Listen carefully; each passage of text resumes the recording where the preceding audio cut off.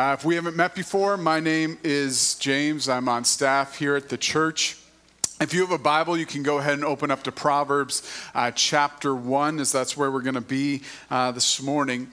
Now, I've shared before that my plan in high school, kind of coming out of it, my career goal was to become a pharmacist because it was like that seemed like a pretty good job. I was good at the sciences.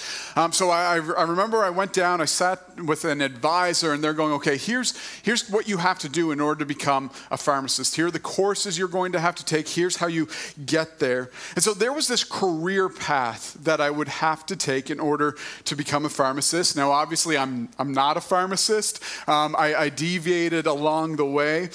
But I remember as I was doing that, it was like there was a lot of planning and thought put into that career path. And we plan with intentionality of what we want to do. But I want to ask, have you ever sat down and really thought about who do you want to become? Where do I want to end up at the end of my life in regards to my character? Like, who do you want to be when you're older? Where do you want to end up? And so just like there are career paths that we take in life, I believe that there are character paths that we will take in life that shape us. And one of the things that most greatly shapes us are the people that we spend time with.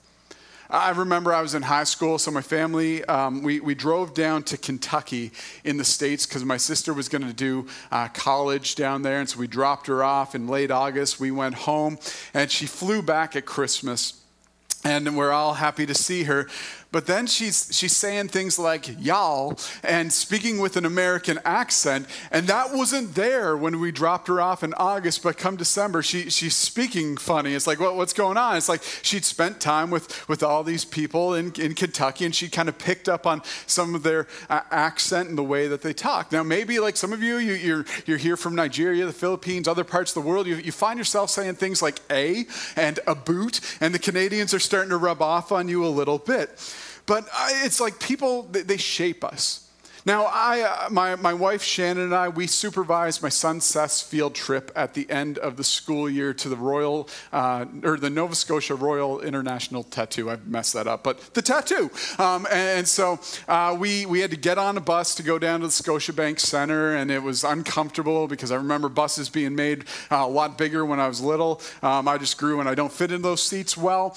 But we're driving downtown on the school bus, and I'm just kind of watching some of the kids and how they're interacting.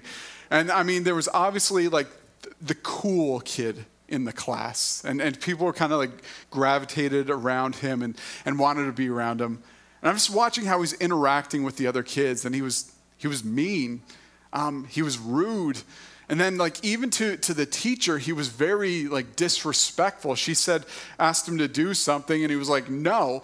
And I was just like, whoa. And I in my head, I'm going like, I hope that Seth, my son, doesn't try and spend time with this kid. Because like, I don't want him rubbing off on Seth. I don't want him kind of picking up on those behaviors. He's not going to be a good influence. Now, when we're younger, it's our friends that we spend the most time with. And so they often speak into our lives. They influence us the most, more than many others. They help shape our character. And most of us probably remember our parents saying something like this to us: don't hang out with that person, or you shouldn't hang out with that person, because our parents thought they're a bad influence. And maybe you're kind of in the age group where your parents are saying that to you right now. Or maybe you are the parent going like, I really don't want you to hang out with this kid. Now, I can remember because like, believe it or not, your parents were once teenagers. They were once your age. And as teenagers, we kind of go, you guys are dinosaurs. You don't understand this world that we're living in. It's just like, it's changed. You don't get it. And I mean, it has changed. That's true. I mean, I look at what the world my kids are growing up in, and with technology and the access to things, I'm going, that's different than what I grew up in. But at the same time, it's like parents, we understand a thing or two. They understand more than you realize. And even if you're going like, I want to brush off what they're telling me about regards to relationships, we can't say that about God's word. We can't say that God doesn't understand, because when we read his word, we're looking at the one and listening to the one who knows what is best at every time and in every place, that his wisdom, his knowledge, they're never out of date. They're never irrelevant to your life. And God's word is very clear. The wrong friends can wreck your life. And so we're in Proverbs chapter 1, starting in verse 10. And you have King Solomon who's writing this. And he writes about this young person who's kind of at this important moment in their life. They're making a decision that could affect the outcome of their life. And it's this: who are they going to spend their time with? And in these verses, Solomon's trying to prepare this young man for the temptations that might come along with different people who will come along in his life. And Solomon kind of paints it like this. This young person is on the road of life, the path of life. And he's kind of at this fork in the road, and he's got to decide which way he's going to go, wisdom's way or folly's way. And the friends, the company that he's going to keep, that's going to have a huge impact on that. So Proverbs chapter 1, verse 10 and following, it says, "My son, if sinners entice you, don't be persuaded. If they say, 'Come with us, let's set an ambush and kill someone. Let's attack some innocent person just for fun. Let's swallow them alive like Sheol whole, like those who go down to the pit. We'll find all kinds of valuable property and fill our houses with plunder. Throw in your lot with us and we'll all share the loot.'" And so Solomon's warning about the dangers of evil friends. And the first thing he says is that dangerous friends persuade through enticement. I was doing some reading for this, and in the United States, it was estimated in 2017 that there were 1.4 million gang members. And I'm not exactly sure how they got that information, like if they're having a census, like, are you a gang member? Check. Hopefully they're wise or not to do that. But 1.4 million, and in that time, it's 6 or 7 years, it's probably increased, I'm guessing. Now, the Department of Justice was saying the average age at which somebody joins a gang is age 15. Now, the question is, why do people join a gang? And there's different motivations, but here were the main reasons. There was a sense of belonging. The gangs often provide a sense of community where somebody feels accepted and valued. There was peer pressure and influence, and so it's kind of like this. If a young person's friends joined a gang, there was a good chance they were going to join a gang because they wanted to fit in, they wanted to belong, gain respect. There was protection and safety. And so joining a gang, it was seen as a means of safety in a dangerous environment. There was economic opportunities. So in communities with limited job prospects or economic resources, joining a gang was kind of seen as a way of kind of increasing your financial portfolio, that you could get rich quick, you could get some money. There was lack of positive role models. The absence of a positive adult role model in a young person's life left this void. And so the gangs would come along and they would provide guidance, mentorship, and a sense of family-like support. And it's like, it sounds weird that gangs would offer this, but this was something that the young people were looking for, and the gangs kind of offered it. There's identity and status, that gangs often have a reputation for power, respect, and influence within the community. And finally, escaping difficult circumstances. That people would join a gang because they saw it as a way out of difficult circumstances at home, like maybe neglect or poverty or abuse. Now, as I read through these reasons that why young people would join a gang, it was kind of this reminder that God's word, it continues to speak and be relevant to our times. That the times have changed, but people really haven't. Because in this proverb, what are these potential friends offering to this young person? Well, it's a lot of the things that the gang would offer to these youths. And so it's things that would entice many people today. And it is not just young people that it would entice, but it's like for some of us who are older, maybe have a few more gray hairs. These things can be things that we want, because it's not necessarily the thing they're trying to do, but the need that they're offering that's meeting underneath. And so verse 11 and 14, the would-be companions, they offer community, a sense of belonging. Like nobody wants to be an outsider. And so the gang is going, come on, join us, be one of us. It's an invitation. In verse 11, they offer pleasure, And so I was like, you feel like there needs to be more to life. And so like, come on, join us. You're going to escape the boring monotony. Maybe it's like, here's a sense of purpose for your life. And then verse 13 and 14, they offer opportunity or security. And so this person can get personal gain in regards to finances or possessions if they join them. And so they're offering these things: community, pleasure, opportunities. And there's nothing wrong with those things. I mean, they're things that were created by God, and they're good, but the way they propose is not good. And so if somebody comes to you and is like, hey, we have a book club. I'd love for you to join. We're going to read the latest book, and we're going to get together, have some food. I mean, nothing wrong with that. You enjoy it. There's companionship there. There's belonging. Maybe you belong to a gym, and there's, again, community within the gym. There's accountability, and you're getting those personal gains as you break your records. And so Solomon, though, he's going, you need to listen to what people are offering you and these potential friends and how they propose what they might get. Because at every time and place, there's people who are going to try and entice others to join them in sin. Like, think about Genesis chapter 3. Satan comes to Eve in the garden. This is pre-fall. And he tries to tempt her, lure her into disobeying God, and he promises gain. It's like, you're going to be like God. God's not giving you what's his best. Like, he's holding out on you. He's keeping what's best for himself. And so he's like, if you eat of this tree, man, your life is going to be so much better. And she's like, but he said, like, there's going to be consequences if we eat of the tree. And what does Satan do? He kind of brushes them off. You won't surely die. And so Satan, he never tells us the true cost of sin. And in the same way, people rarely talk about the cost of sin. Like, anybody, we all have friends that would try and entice us to do things when we were younger that we knew we shouldn't do, but none of them were like, listen, before we engage in this potentially illicit behavior, I'd just like to run down a list of possible consequences and side effects if we engage in this. And then I've got this waiver I'd like you to just initial, because that way you're going to renounce any legal claims or rights should this all hit the fan and it goes wrong. Like, your friends didn't do that. What did they say? Come on, it's going to be fun. You don't want to be left out. Let's go do this. Like, this is what they would do. And in Proverbs chapter 1, Solomon's going, it's enticing these things in the beginning, and it looks good.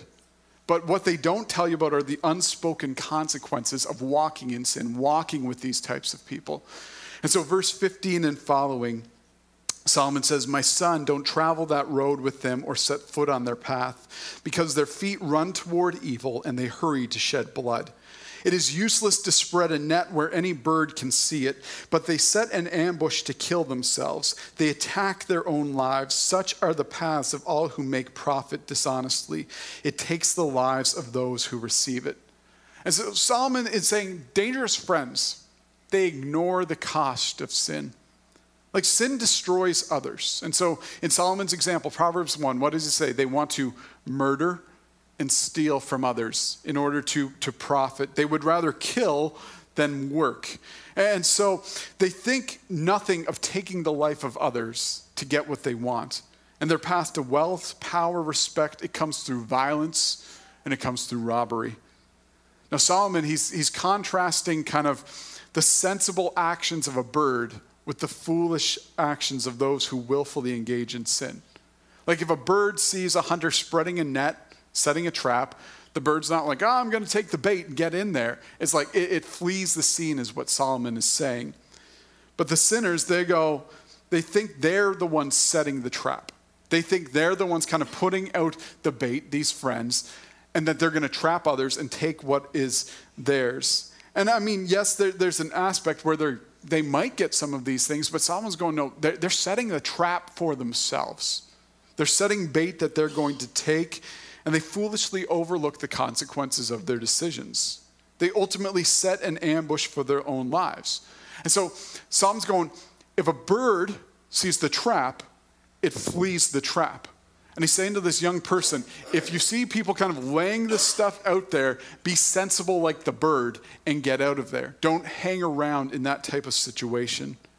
Because we can become so blinded by the lure of immediate gratification, of getting what we want, that we miss kind of the harm that could come to us as a result of it. And so that harm, it can come in different ways. Like these people say, like, well, take care of each other. But chances are these friends will turn on each other. If somebody will sin against someone with you, what makes you think that they won't sin against you with someone else? Put it this way, if somebody will gossip to you about somebody else, chances are they'll gossip about you to someone else as well. And Solomon's going like, look at the character of these people, these possible friends. They're going to be your friend only as long as it benefits themselves. And so think about those crime shows maybe you watch. Like a group of people, they commit a crime, and the detective, they get one of them, haul them into that interrogation room, and he's like, I'm not going to talk. And then they start going, well, here's what you're facing. Here are the charges. But if you tell us kind of who else was involved in this, we can lighten the charges. And what does that guy do? He sells out his friends for his own benefit. And Solomon's kind of going like, that's the character of these type of people. They don't really care about you. So Solomon's going, sin destroys those who walk in it. Numbers 32, verse 23, it says, you may be sure that your sin will find you out. So sin, it requires lies and deception oftentimes, and a person will get caught up in a web of lies. And what happens? The relationship gets destroyed because trust is broken. There's guilt that will come with sin oftentimes, guilt and shame. And we don't often talk about that, but it's like shame, that can affect us mentally, spiritually, and physically. It takes a toll on us. And sin often carries a physical price. Addiction, disease, unexpected consequences. So Solomon, in verse 19, he says, all these types of paths, they take the lives of those who decide to walk on them. And it's not saying like these actions are going to lead to their physical death. I mean, it could, but Solomon's getting at something much deeper there. He's saying such actions lead to the ultimate end of the wicked, an even more profound loss of life. Because verse 19, it says life there. But in the Hebrew, you can translate that into the word soul. And so what Solomon is saying is that sin robs the soul of those who engage in it. That there's consequences to sin that you're not going to be able to outrun. You're not going to be able to outwit it. Like Romans chapter 3, verse 20, or chapter 6, verse 23. It says, for the wages of sin is death. I can remember being younger, and I would hear that verse and some other ones like it, and I'd be like, man, God is so heavy on sin. It felt like an overreaction, because when we look at our sin, we tend to think of our sin as something that's small, inconsequential. And we're going like, man, isn't like death and eternal punishment and hell a little bit of an overreaction, God? But we think of our sin mainly in subjective ways. But when we sin, it's rarely isolated to ourselves. When we sin against other people, don't we? And so Proverbs chapter 1, they're sinning against this person, and we cause harm to people that God loves, to people that God created, to people that God has created in his image. And he says they have value and they have worth. And when we sin, we're often doing this, where it's like, often is willful. And it's like, God is like, this is the way I want you to walk. This is what I want you to do. And we know it, but often our sin is this. I think I know how to get more joy out of life than you do, God. I think I'm wiser than you are when it comes to this. I know what's better, and we engage in it. And so think about it this way. If God were to ignore your sin, or my sin, it would be like him saying this: those people that you've harmed and destroyed with sin, You're even the harm that you kind of, or mistrust you send towards God in sin. If he ignores it, brushes on the rug, it's like him saying those people don't matter. They don't have value. They don't have worth. But in God's eyes, that person has value. They have worth. He has value and worth as the most beautiful person in existence. And because of that, that's why he says there needs to be justice. Sin needs to be dealt with. And so that's why he says sin will be punished. And so Solomon is saying that eventually sinners pay with their own lives. They pay for their sin. And there's life beyond this life. That you're 70 to 80 years, that's not it. That there's life beyond. And so you have a soul that will live forever. And Scripture says you're going to spend eternity either with God, enjoying his goodness and his grace and his provision and relationship with him forever in his heavenly kingdom. And we understand Scripture. The only way we can have that is through what Christ has done for us, that he offers this to us as a free gift. Or he says you can go the other way. You can try and make it on your own, but you're not going to make it. And so you spend eternity on your own, apart from God, apart from all his goodness and his grace and his provision. And you discover it's not nearly as awesome as you thought it was going to be. Like often people think, you know what, life apart from the rule of God, that will be awesome. And Solomon's kind of going like, eventually sinners get what they want. They want life apart from the rule of God, and they'll get it, but it's not going to turn out to be nearly as awesome as they thought it would be. And it's like, think of it this way. As a kid, most of us would say things like this: I can't wait till I'm an adult. It's going to be great. I'm going to spend my money how I want to spend it. I'm going to eat all the food I want. Nobody's going to be telling me I can't eat ice cream for supper. And I'm going to stay up as late as I want. It's going to be great. And then you become an adult. And you're like, man, the dream, I'm not living it. Because you're like, I have to plan a meal every night for supper? And you're like, I don't even know what we want to eat. Like, that's one of the worst parts of being an adult, is figuring out what you're going to eat for supper every night. And then you're like, I could stay up late, but it's going to wreck me for a couple days. And so you're like, I'd get to bed on time.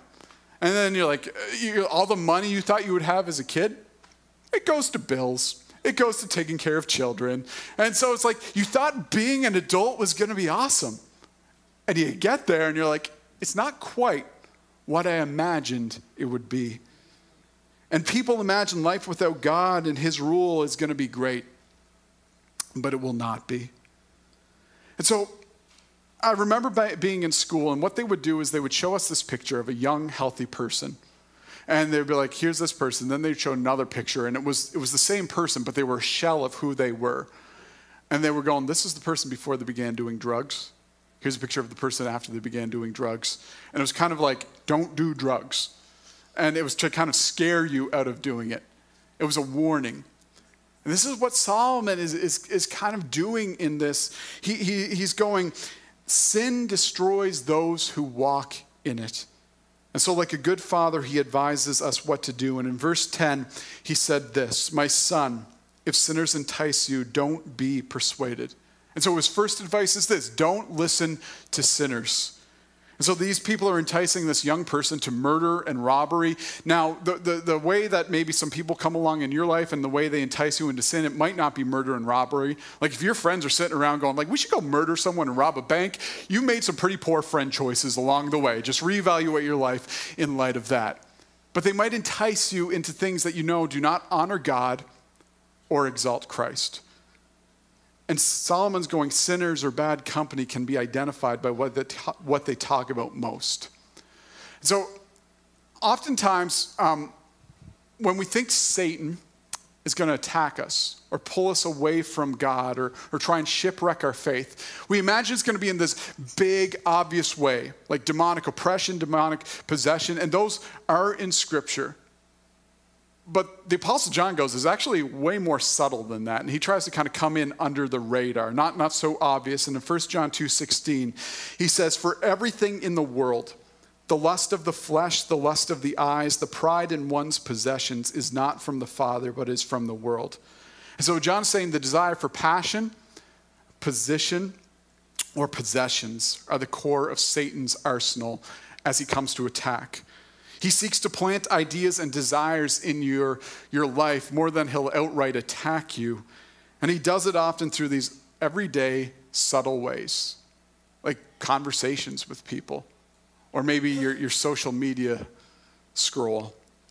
So I want you to think about, how do the people you spend time with think about and talk about things like money, possessions, people, sex, power?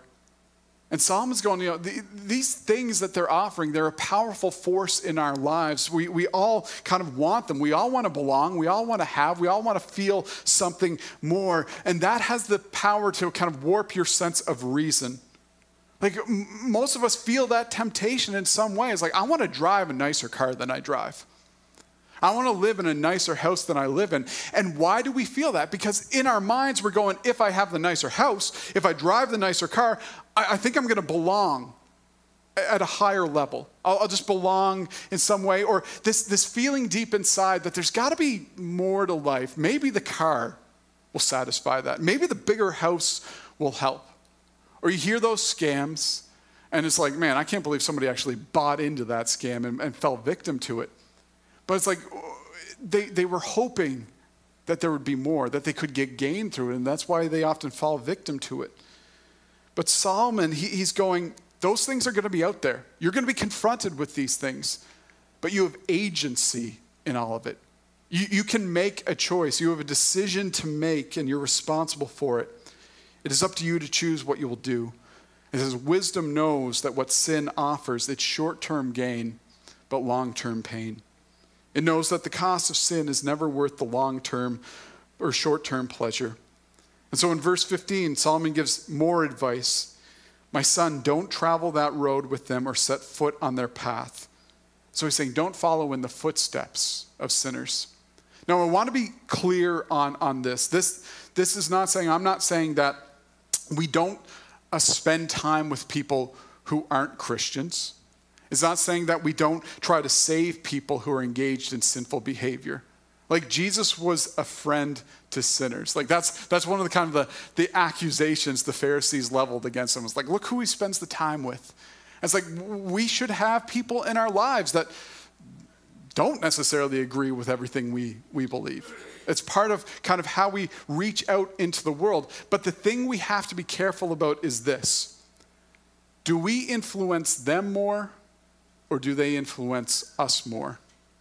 Because if they're influencing us more, Solomon's kind of going, like, you've got to be wise about this. You've got to kind of make sure you get into a position where you're strong enough to be a positive influence in their life. And Solomon's instructions not just be like, be aware of this could happen.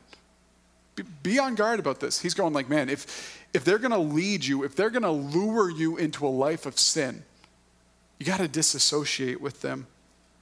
And the book of Proverbs is about wisdom. And to be wise, you need to know who to listen to, who not to listen to, who to follow and who not to follow.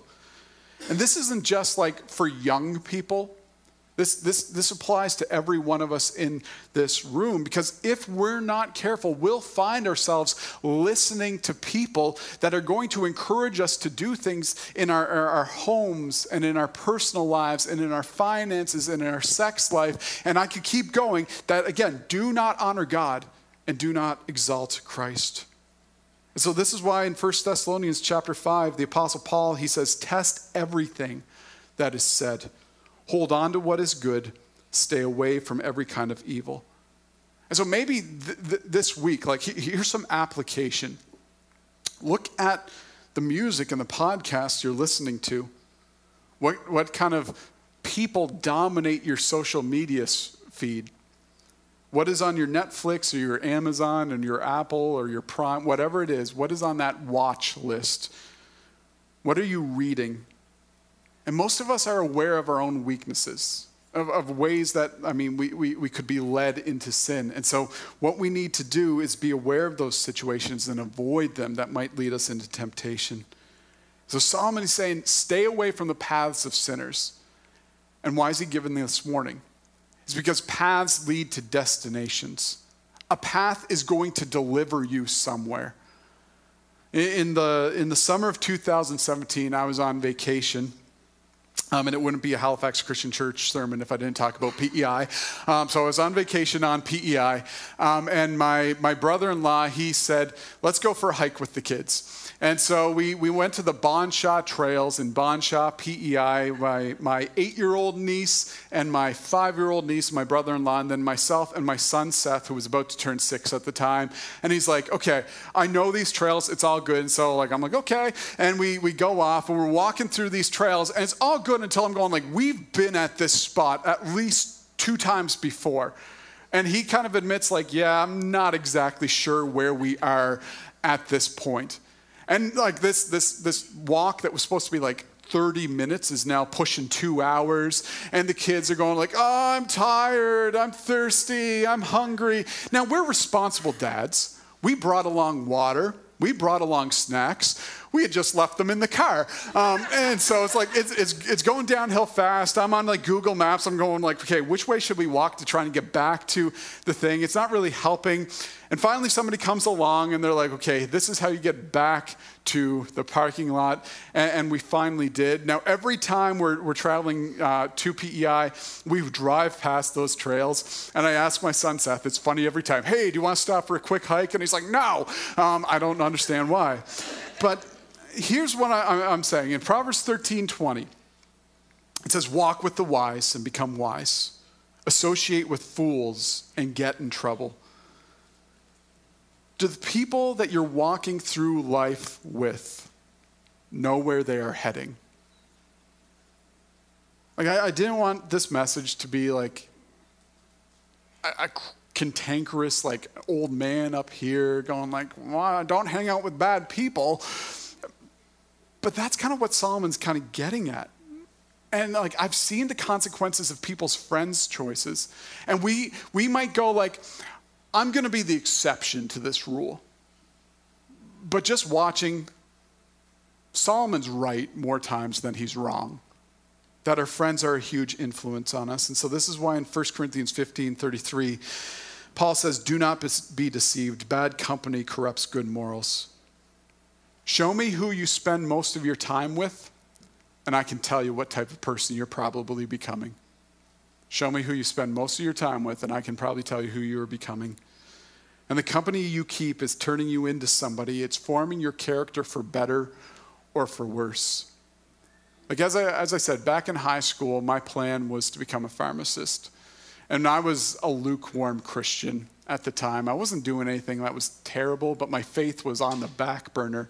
It wasn't a priority in my life.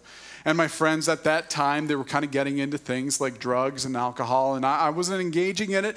And they weren't like forcing me to do it, but they surely weren't like encouraging me to walk kind of the Christian life. And so my plan was like, become a pharmacist, seemed like a decent job, I'd make decent money, I'd be able to have fun, and just like, that was my plan for life. But then about that time, my church hired a new youth minister, Ben Foreman. And he kind of like took an interest in me, and we'd hang out, and I actually enjoyed hanging out with him. And we spent a lot of time together. And over that time, he kind of encouraged me, take a year, do Bible college.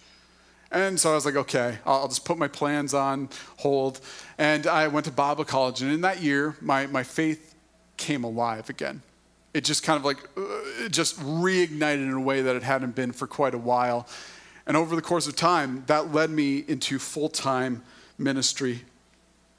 And very few things are going to change a person quicker than the people they spend time with. And the good news is, though, you get to choose your friends. You can make wise choices. You can surround yourself with people who are going to help you honor God, exalt Christ in your life. Because the people we spend time with, Solomon's saying, they set you on a path. And paths lead to destinations. And so why does this matter? Well, it matters for the here and now, for the temporal. Like, who do you want to be at the end of your life? Where do you want to end up? And it matters for the next life, the eternal. When eternity begins, who do you want to be? Where do you want to be? And our friends are a powerful influence on our life. They help shape our character. They set us on a path, a direction as we walk towards eternity. And these friends in Proverbs 1, they're offering, again, belonging, pleasure, joy, security.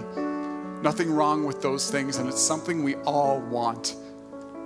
But they're offering them in the wrong way and in ways that can't last. But Christ comes along and he offers you something different. He offers you those things, but in a much better way. He says, follow me. Be with me. And he lays down his life on the cross. He dies for your sin, but he didn't stay in the grave. He resurrected, and what is he doing? He invites you, join the family of God. You want to belong, you can be a child of God. You're worried about the future and your needs. My God, my Father will provide for you. All that is his will be yours. You will be a heir of God, a co-heir with Christ. He will share it with you. You want joy, you want pleasure. In Christ, you find what you were created for. And so I want to invite you, if you've never made that decision, you can accept Christ. You can talk to me. You can talk to one of the other leaders here. We'll talk about what it means to accept Christ and how he meets those needs that we all feel deep inside.